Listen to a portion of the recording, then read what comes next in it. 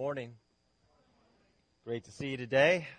So today we're talking about envy. The title of the message is Rivalry in Relationships and how to reduce that rivalry that can exist in relationships. As Derek already said, I think that U2 song, that could be written by King Solomon in Ecclesiastes if you ever spent time writing that or reading that. Here you got a guy who had everything, absolutely everything, and yet he considered things so meaningless in life. All right, what I'd like to do for just a few moments is just a really quick review.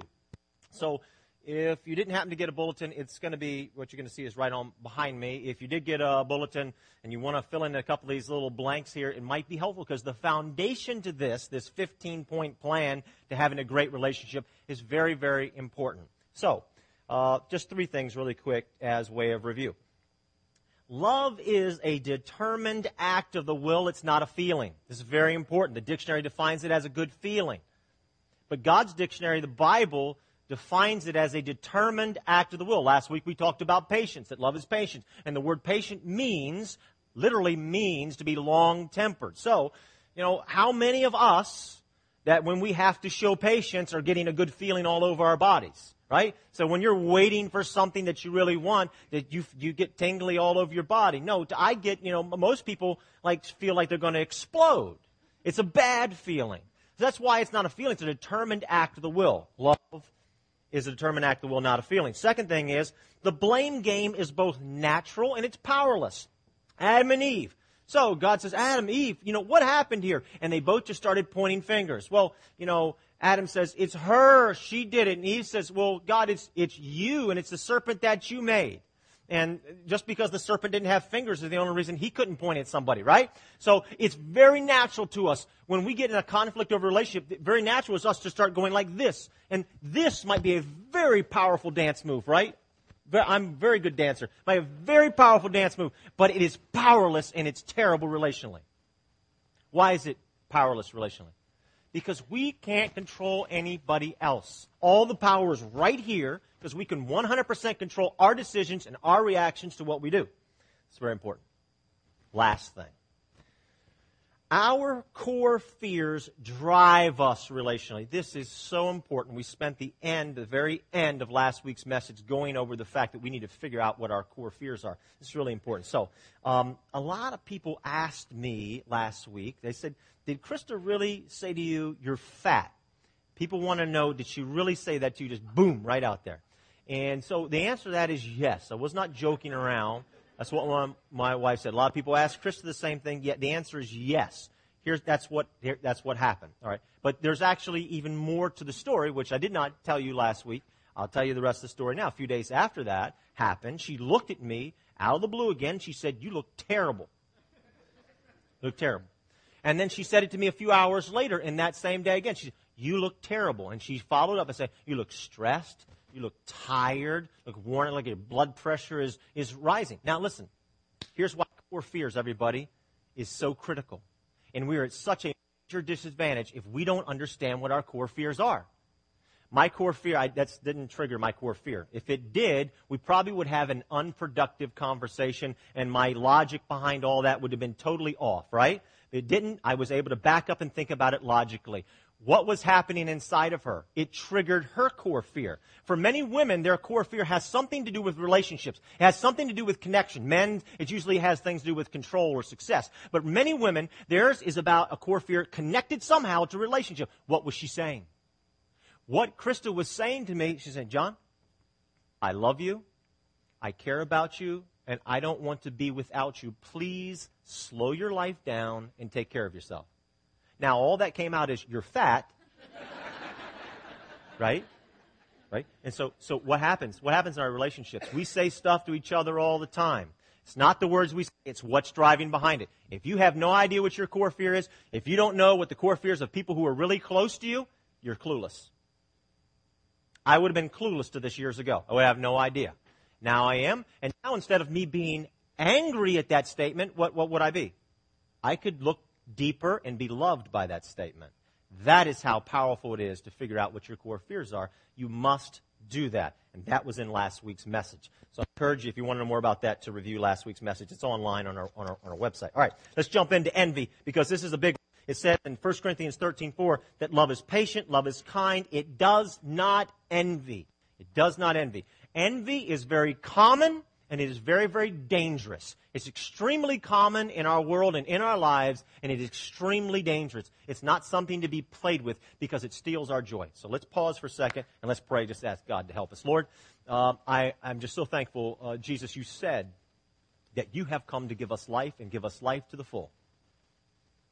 And yet we are talking about this thing, envy, today, which is so dangerous, and it robs us of life. It steals from us.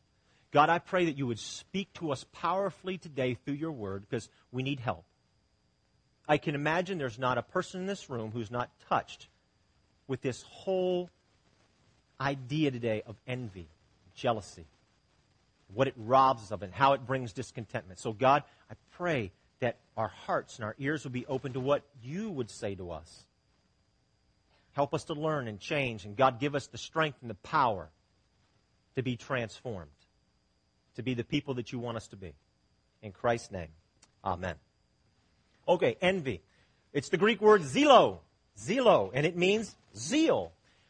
The literal translation of the word of this, to have a strong desire for. Now, zeal can be positive and negative. In this case, it's negative. To be envious of somebody else, to have a strong desire for something. There can be envy, that is, I wish I had what they have, and there could be envy, I wish they did not have what they have, which is a little more sinister and wicked. And both of those can exist. Envy, you find it all throughout the Bible. It's as old as the Bible is. The parting shot of the Ten Commandments, Exodus 20:17, says, "Thou shalt not," what? Say it louder. Covet. Covet means to envy, means to be jealous of someone. You should not covet your neighbor's house, spouse, possessions. It spells it out really clearly in the Ten Commandments. It's the parting shot of the Ten Commandments. And this is as old as the Bible is. Adam and Eve, original sin. They wanted to be like who? God. They were jealous of God. They envied God, and it led to original sin. You don't go much farther than that. Genesis chapter 4. All that happens in chapter 3, now chapter 4. Second major problem, major sin that is listed there before us. What was it? Cain, jealous of his younger brother Abel. So jealous, it drives him to murder his younger brother Abel. It's terrible. Envy, jealousy plays a prominent role in the lives of many of the main characters that we read about in the Bible. You've got Abraham, Isaac, Jacob, Joseph, Moses, Mary, Martha, Esther, over and over and over again. Envy plays a role in these people's lives and in their story that is listed for us in the Bible. It is very, very pervasive. Jesus' parables, some of his famous parables. Parable of the prodigal son. Parable of the prodigal son is so much about envy and about jealousy. Older brother, younger brother, and what's going on there. Or the parable of the workers out in the vineyard and the envy that they felt. The ones who were hired at the beginning of the day and those who were hired at the end of the day. And the envy and the jealousy that existed. It is all over the place. It's widespread. It's dangerous. It steals our joy. Proverbs says some powerful things about envy. It says that envy rots our bones. It says that who can survive jealousy? Now, we need to take notice of that. Who can survive it? So we think that somehow that maybe we're just going to go on with life and I'm having feelings of jealousy or envy about somebody else and somehow I'll be able to continue to stuff it and live my life and everything's going to be okay. Proverbs says, whoa, you better do something about this, because who can survive it? Who can stand up before it? It will actually rot our bones. Socrates says this: envy is the ulcer of the soul. It is the ulcer of the soul. Though Americans have so much, we are known as a discontented people. All around the world, we are known as a discontented people. Though we have so much, just like King Solomon in Ecclesiastes.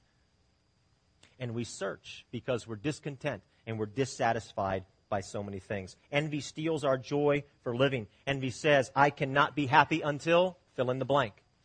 And then once that blank is filled in, then it's something more, and it's something more, and it's something more. And it just keeps robbing us of our joy. As we start down the envy road, our lives begin to fill up with regret. as we start down this road called envy, what happens is the farther we go down it, the more the regrets begin to accumulate like a falling snow. And it just piles up on us. I wish I'd have. I should have. I won't be happy until I have. And it's very, very miserable.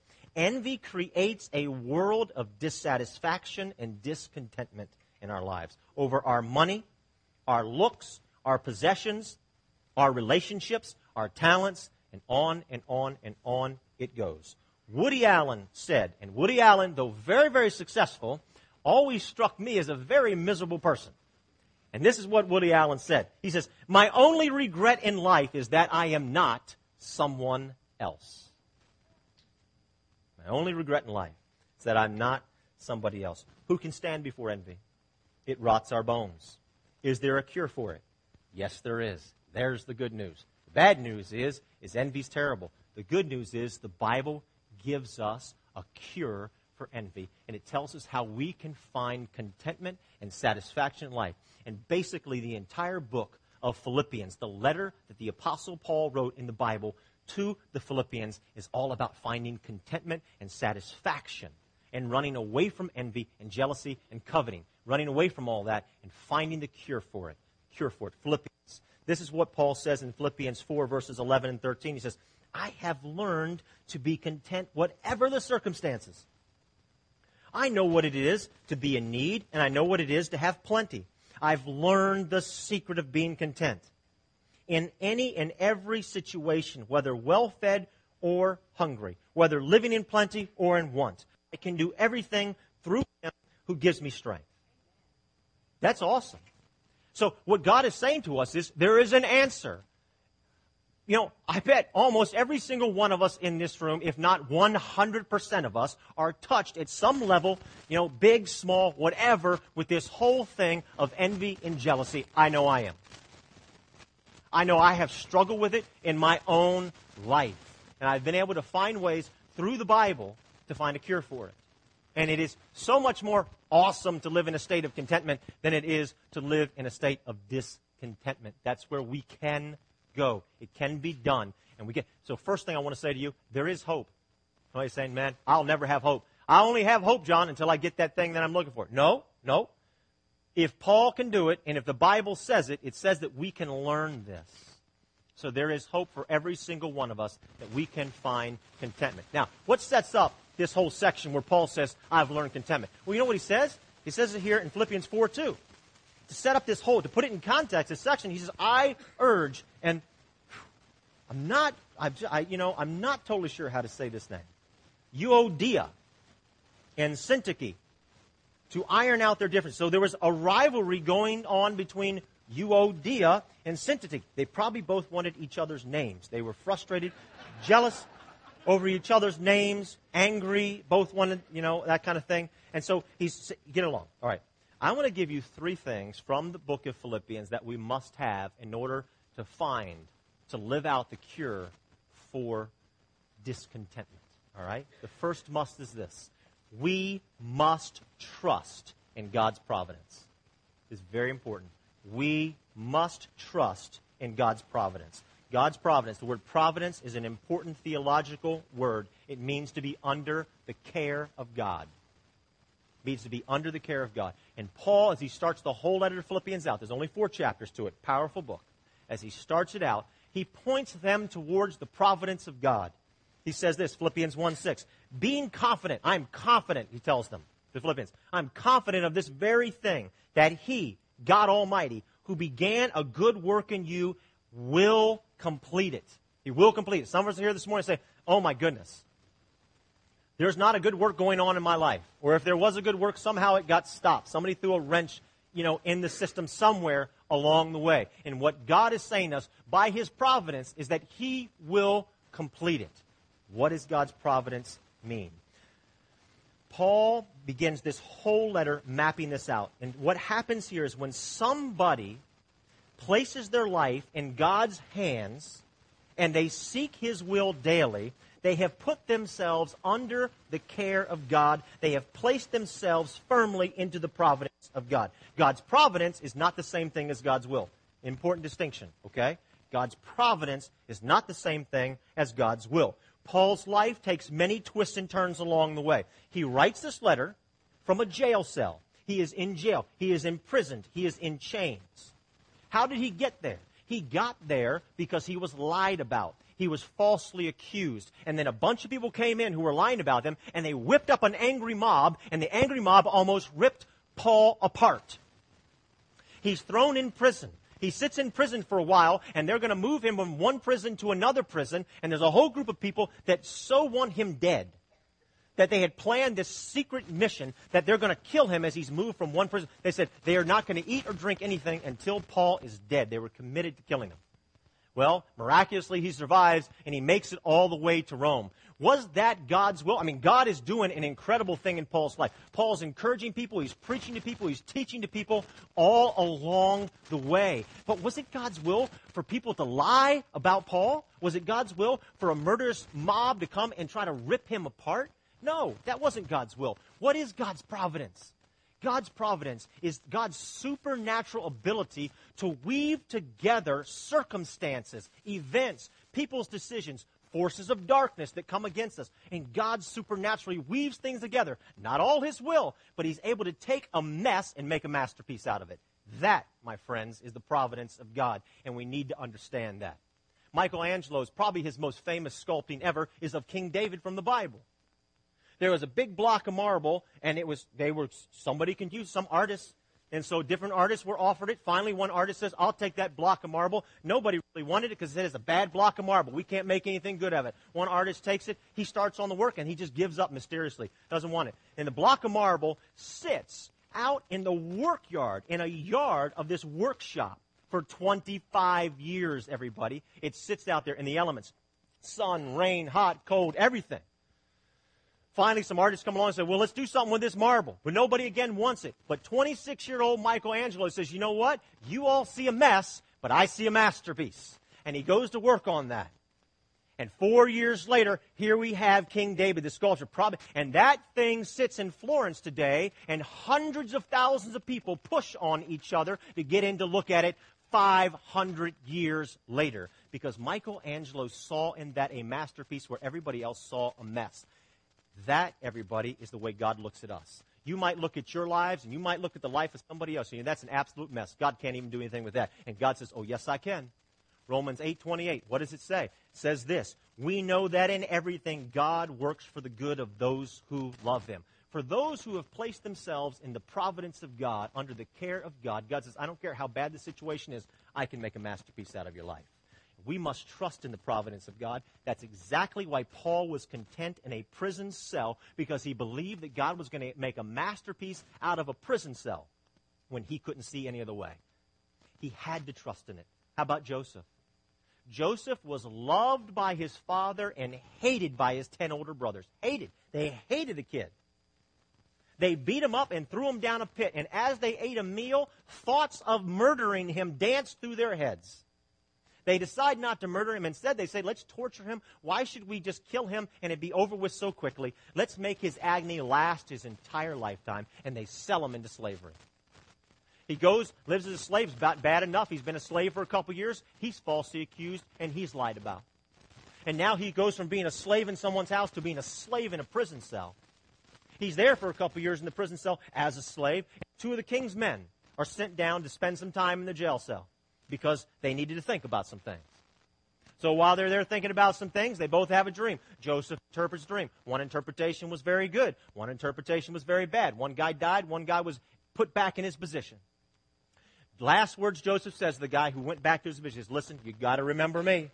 You got to remember me. I'm here. I've been falsely accused. You got to remember me. Do not forget me and get me out of this. And so what does the guy do? Boom, forgets about him for the next 2 years. You're talking about misery. You're talking about a mess. His life is a mess. His brothers hate him, everybody. Do we think for a second that this is the will of God, that his brothers hate him?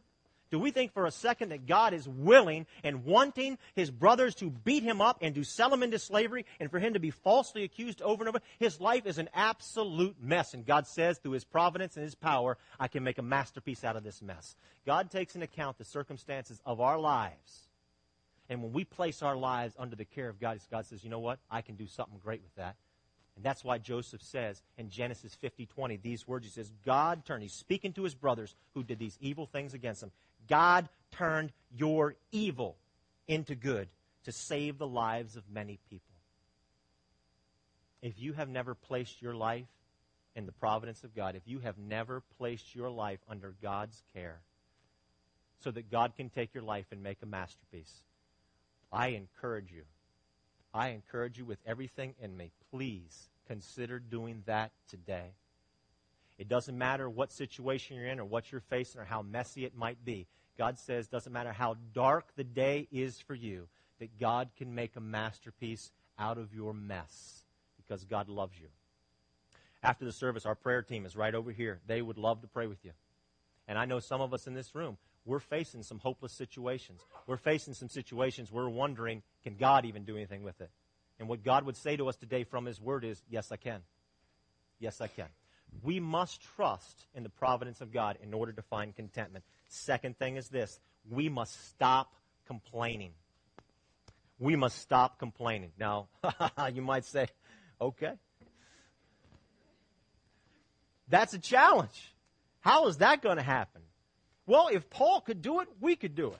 If he could learn contentment and not complain in a jail cell, I'm sure that somehow, some way, miraculously, God could help us to do the same thing. Philippians 2:14, do everything without complaining. Our words, everybody, here's what you got to hear. Our words coming out of our mouth of complaint feeds the monster of discontent that's inside of all of us. You got to starve that monster. You got to starve that monster out.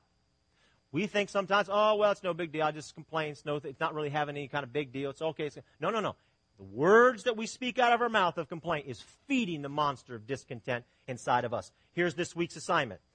Remember last week? What was anybody remember last week's assignment? Yes. Let others go first. How'd that go? How did that go? Did that go well? I had somebody say to me, I saw somebody that was here last Sunday. I saw him throughout this past week. And they said, you know that there's a traffic jam at Old Glebe Road and 2nd Street after the 11 o'clock service? I said, I had no idea. I usually don't leave here at about 1 o'clock. No idea. I said, yeah, it's pretty bad. So when you said last week, let others go first, the first thing I'm thinking is, what's going to happen down there? Are people actually going to do that? Am I going to be able to do that? And he said, I was kind of tensed up about the whole thing. I said, well, what happened? So I pulled out of the parking lot. I went right and avoided the whole mess altogether.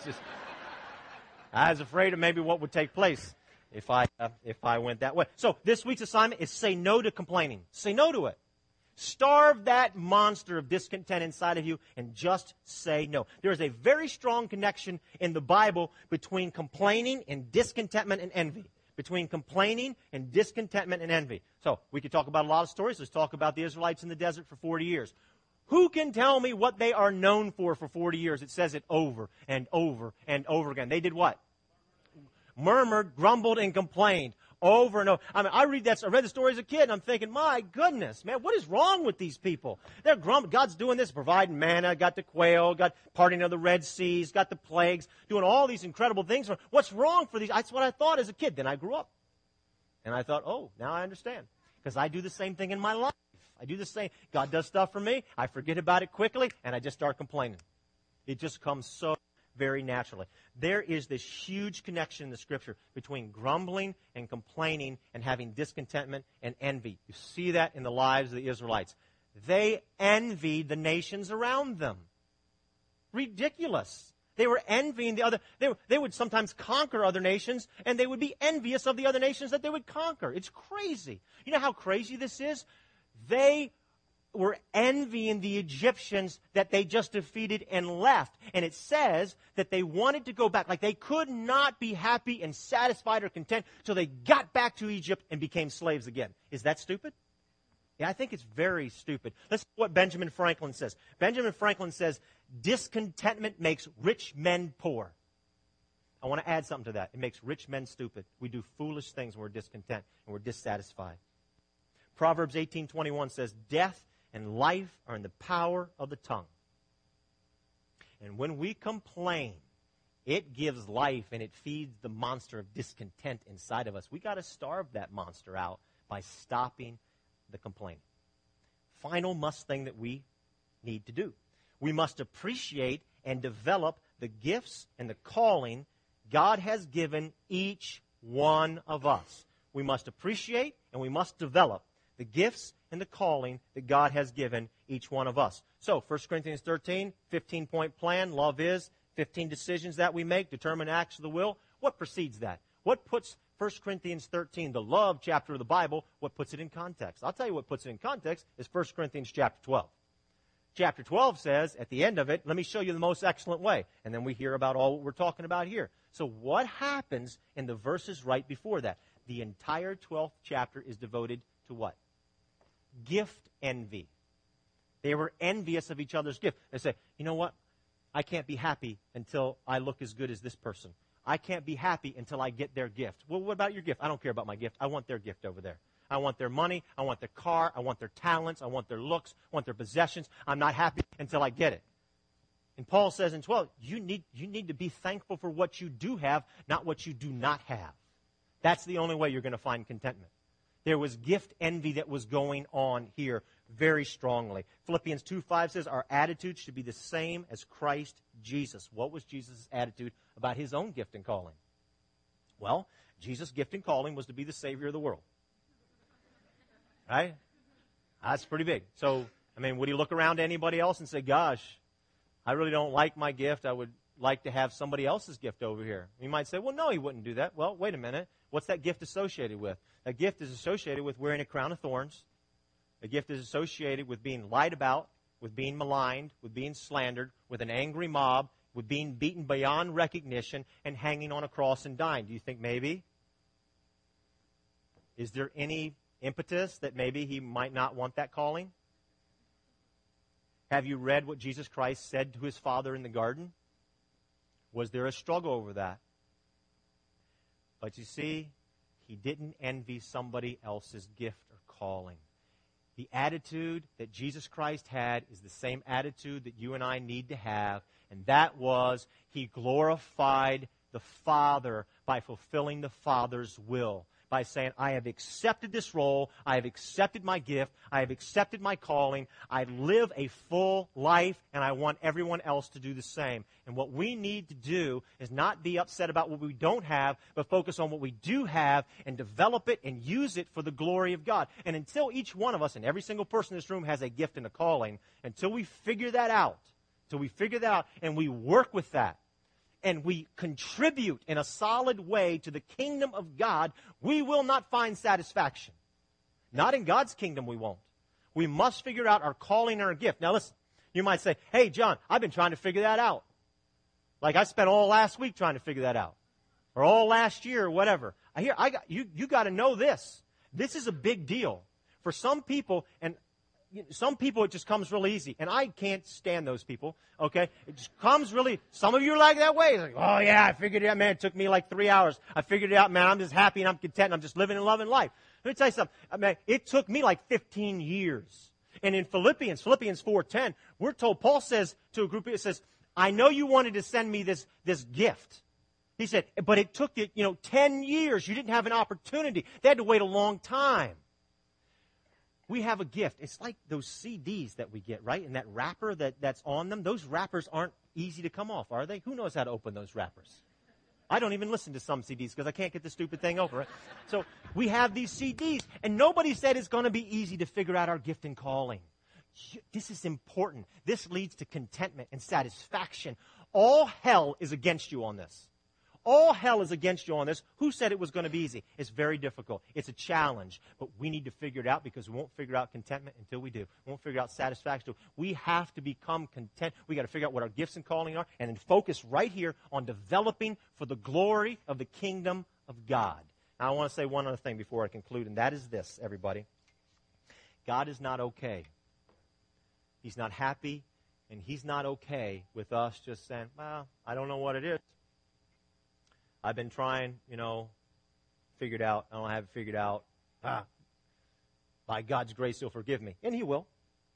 But doesn't mean that God's happy with it. So Jesus tells this parable. I mean, Jesus really wants us to use the gift and calling we have to contribute to His kingdom in this world. Really, really does. This is going to be a little strong, so be patient with me here. Matthew 25. Jesus tells a parable about a man who gives 3 of his servants, gives them talents. Now, I understand talents represent money. I know that, but they're symbolic of a number of things. This man gives 3 of his servants gifts. So one he gives a certain amount, another.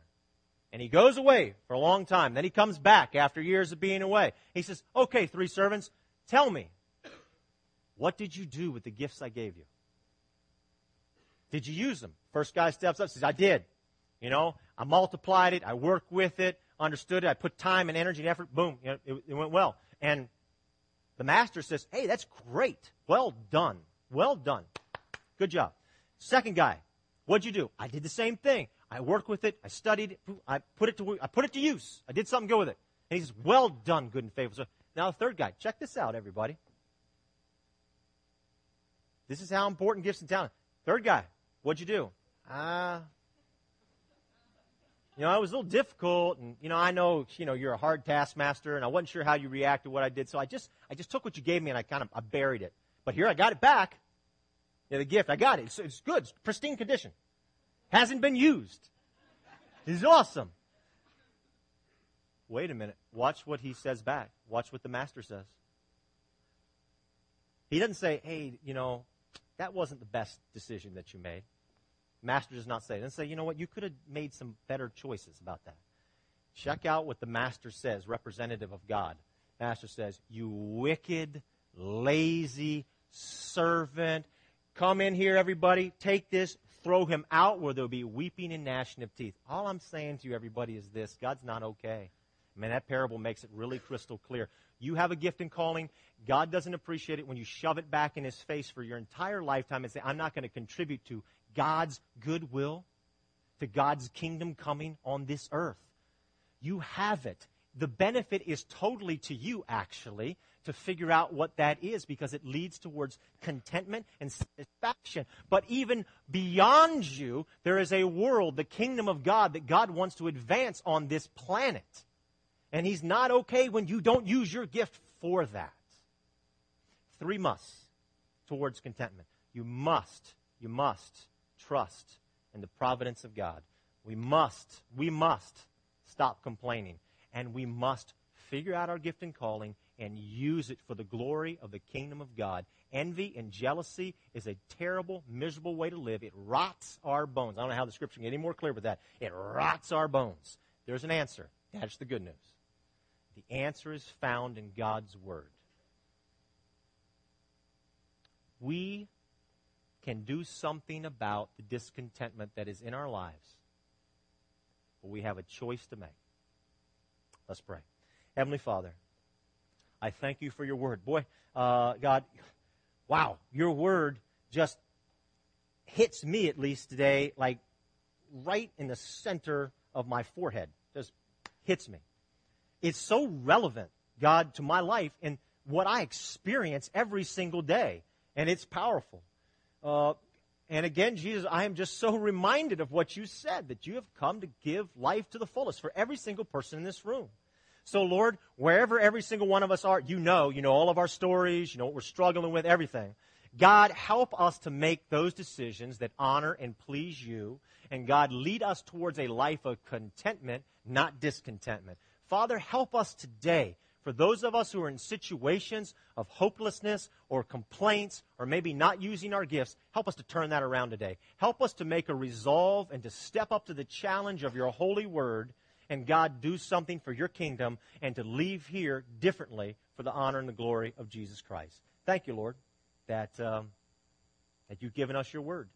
In Jesus' name, amen.